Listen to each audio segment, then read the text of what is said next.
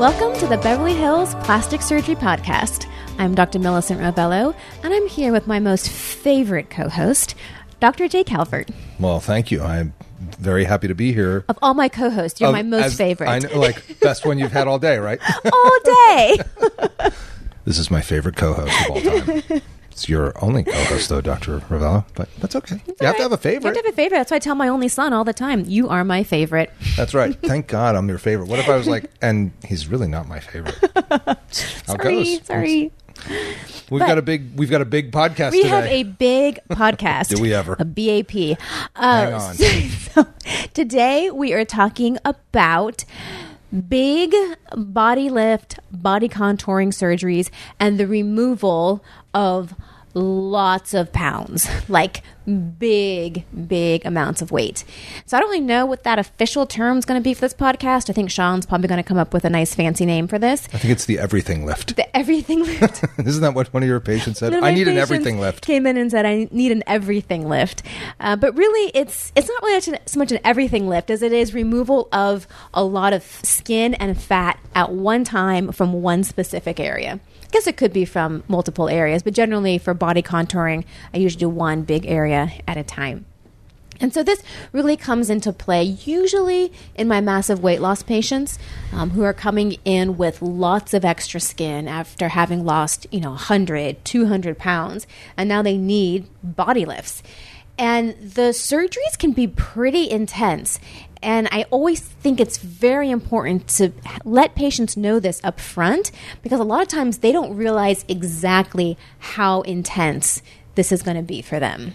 Hell yeah. I mean, it is a big operation from a physiologic change of your body, from fluid shifts during and after surgery, from how you respond, bleeding, from the inflammatory response that you're going to have. I mean, these are not for the meek. It is not. And what I usually hear from patients as I try and explain that this is a big surgery and it's a big deal and big incisions and I can't tell you how many times they say, "Oh yeah, but I did fine after my bariatric surgery. Oh, I had no problem. I'll be fine. I had no problems after my bariatric surgery." Yeah, but they didn't cut a small person off of you. Right. But in their minds, and I get why they think it's a big deal because obviously those are huge life-changing surgeries. And they work on the inside of the body, which people seem to think is more important when you're internally rearranging things. Sure. But at the same time, the incisions that they make for laparoscopic bariatric surgery are very small. They're so cute. They're tiny. You have about 5 of them over your abdomen. You stay in the hospital one day, and then you usually go home the next day. And, no big whoop. No big deal.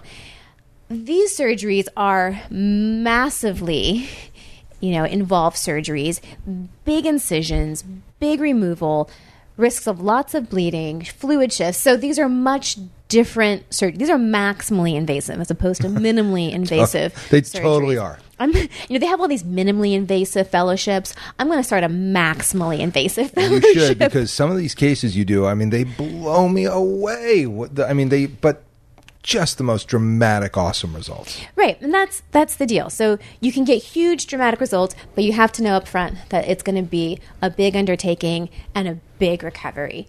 And I think the other thing that I've noticed, sort of a trend, is that older and older patients are getting bariatric surgery. Totally. So I'm seeing patients that had their bariatric surgery when they were 62 years old.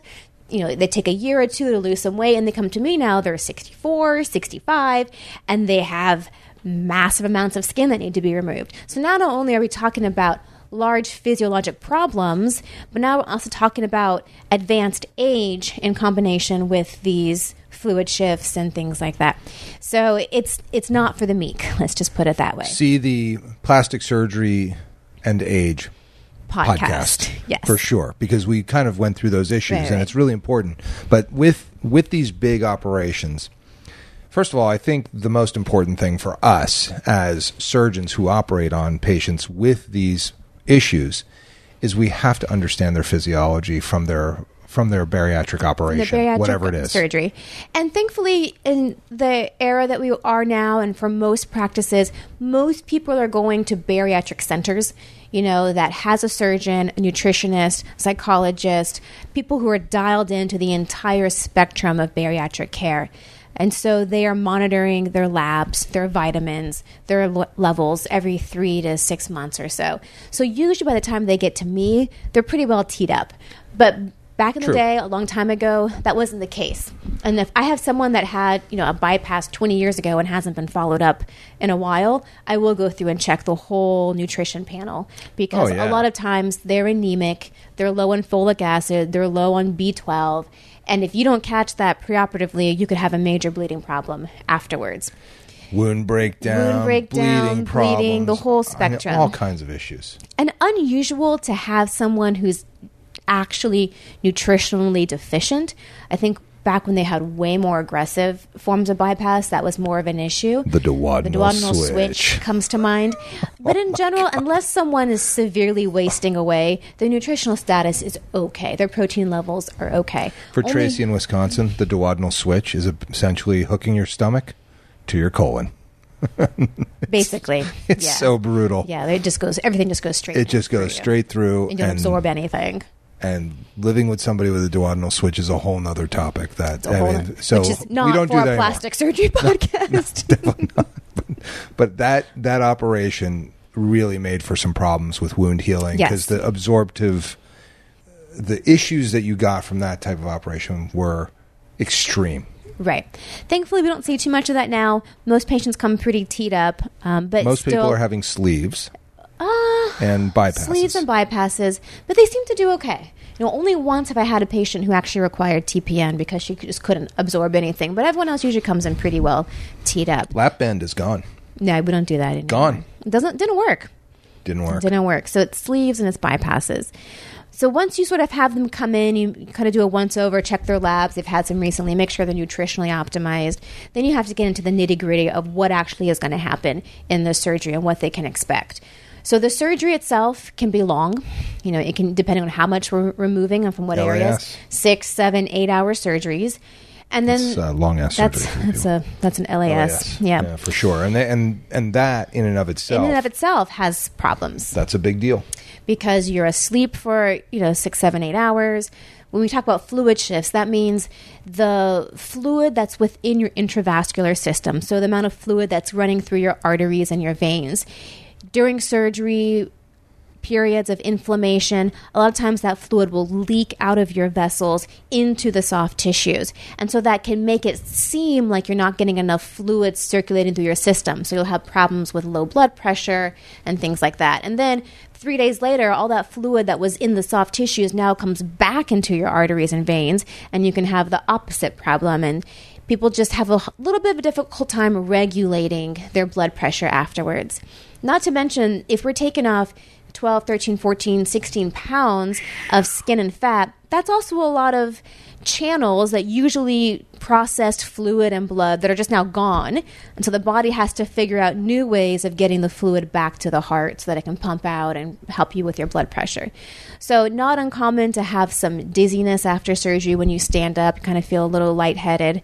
And these are all things that have to be watched very closely in usually a hospital setting with nurses that are checking your vitals, checking your blood pressure, helping you stand up, helping you move around after surgery, because the shifts in vitals can be pretty extreme. And the last thing we want is you getting dizzy and falling down right after surgery. Yeah, I mean, you're taking off so a lot of people don't seem to understand why removing all that tissue changes your body so drastically. But if you can think about it, like there's a certain amount of blood and a certain amount of plasma and fluid that's pumping through this system that's size X, let's say. Then you go to surgery, and now you're X minus a chunk. So right. Let's do X minus C, since it's called chunk. Chunk is gone. Well, chunk used to carry a lot of that blood and fluid, and the heart was pumping against all that resistance. Well, all of a sudden, that stuff's gone. And so now the heart's still pumping like it's there, and things are going to change. And so it does cause, like, the human body is amazing. It adjusts and it goes, oh, wait a second, that's all gone. For you Bernoulli equation physicist people, you can think about it like it's, trying to push all that fluid through a big resistor, and all of a sudden you take away a big part of the resistor. I mean, it changes the game, and your body does have to adjust, and there can be issues with that adjustment. Right. And so that's why we recommend staying in, I usually say in a hospital. I usually do these in hospital settings. Definitely. if they're this if large. They're that much. They're that much. Because you do need to be getting IV fluids at least overnight to help regulate. You do need someone watching your vitals pretty closely. And that can last for anywhere from overnight to a couple days, depending on how your body adjusts. The other issue is there any bleeding problems?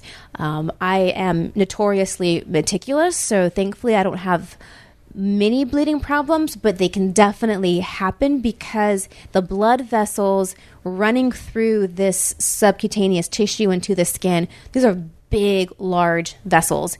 And it's not uncommon for those to bleed like stink during surgery. And then maybe something happens after surgery where it looked like it had stopped bleeding, and then after surgery you get a big blood pressure rush or something, and now things start bleeding again. And it can be a large amount of bleeding. You can lose a lot of blood into these areas if one of these big blood vessels becomes uncoagulated. So bleeding is an issue, and that can certainly contribute to low levels afterwards. Not uncommon for patients to be a little anemic for a month or so after surgery because they've just lost a lot of blood from a big deal surgery. So that's why it's important that they be tanked up from a blood standpoint beforehand. I think only once have I ever actually had to transfuse a patient after one of these large surgeries, and generally they do okay. Oh, yeah. But it's always a possibility. It is. I mean, I've had to transfuse a couple, for sure. Yeah. I mean, one with a duodenal switch. I can remember this nightmare very well, like it was yesterday. But yeah, I mean, you want to be, and I'd like to also go on record that I'm meticulous also, because I noticed that you said that. You said it kind of like, well, I'm meticulous. No, but I just meant to say that I am. No, bleeding happens, no, but I try to make sure that that doesn't happen. Like I do everything possible because I hate bleeding and I don't want to deal with it. I don't want to have to come back because someone's bleeding.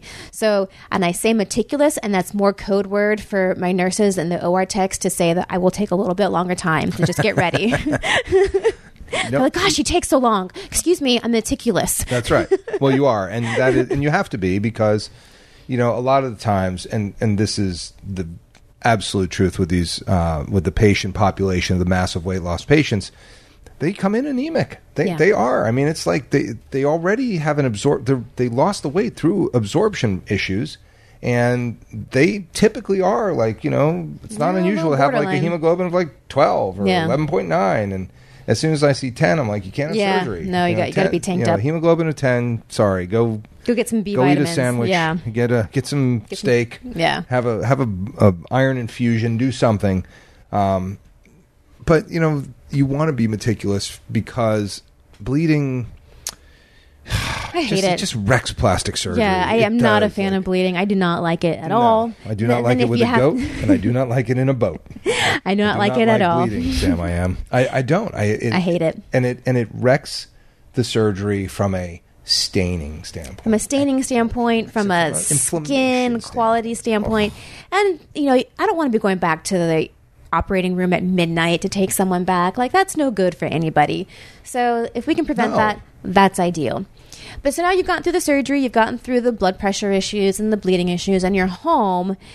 Now it's where like the hard part of the recovery comes in, because now I've done my part, the nurses have done their part. Now it's sort of up to you as patient to do your part in the healing process, and this is where it can get kind of onerous, because you have drains and they stay in for a long time, and you have to wear compression garments, and you can't move around a whole lot. There's all these like rules and things you can and can't do, and that can be frustrating.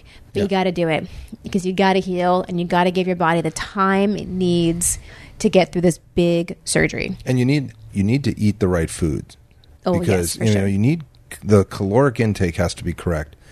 People always say, I am so tired after they've had surgery, and they're tired because their body is working its butt overtime off to heal this stuff, and that takes energy. I know, I do get that a lot. Like, how are you feeling? Oh, I'm okay. I'm just wiped really out. tired. I'm like, well, yeah. I mean, your body is really, really, really, really trying hard to heal. I mean, think about it. Your incision is easily, in some patients, depending on how many incisions they have, several feet long. Totally. You know, that's like half their body length. Maximally invasive. Maximally invasive, right here, fellowship, and it's just it takes time. That's It's got to awesome. heal. The Maximally Invasive Fellowship with Dr. Millicent Ravello. Yeah, A woman creating incisions as tall as she is. it's true. Yeah, I mean, it's true. I'm sure that you've put incisions that are, your height on patients. Probably. Total. For sure. For sure, Right? Because you absolutely. do the If circumferential. you go all the way around, plus and do the two one thigh lifts or up whatever. and down, Yeah, it's you're easily there. That's Yeah. easily it. Yeah, I mean that is that's the game. And taking all that tissue off is the real deal. But the results are awesome. They're awesome. It changes people's and lives. they are worth it. Yes. But for all the reasons listed, this is why you really have to be in good health going into surgery. It's yeah. why I won't do patients with uncontrolled blood sugars. It's why I can't do patients with heart problems, with loss of, any Hemoglobin kind of A1C of 9. No, not going to happen.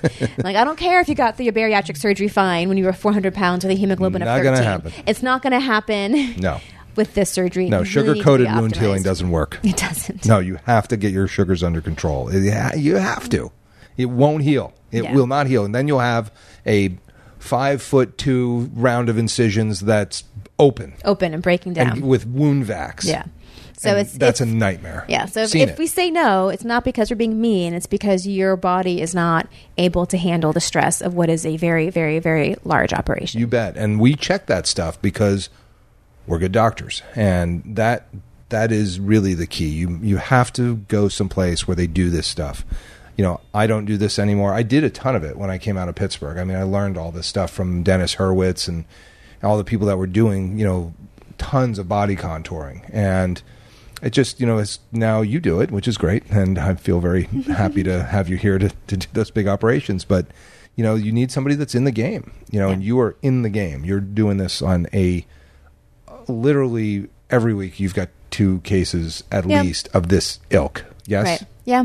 But I'm in a good system. I have a good bariatric program that I work with. I'm very happy with the doctors that take care of my patients. And fortunately, if I would say for the most part, they do okay. Once you follow all the sort of the protocols and make sure that they are being treated safely, then it can be done safely. But the key is proper patient selection and really managing the whole operative and post-operative experience for the good outcomes. Well, that sounds really good. I think I'm going to go get my sleeve and come in and get a maximally invasive lift everything, please. I'm your girl. All right. Well, anything else? Nope, I think that's it.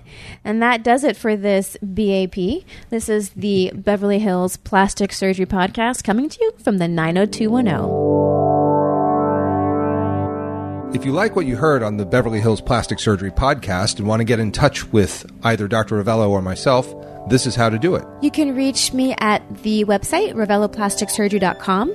You can reach out to the office directly through the website with any questions or consult requests, or you can call the office directly at 310-954-1355, and you can reach me on Instagram at Ravello Plastic Surgery. And to reach me, the phone number is 310-777-8800. My website is drcalvert.com, drcalvert.com. Instagram, Dr. J. Calvert. And of course, you may want to check out our YouTube channel for the Beverly Hills Plastic Surgery Podcast, which is simply that, Beverly Hills Plastic Surgery Podcast. Hope to see you all in the office very soon.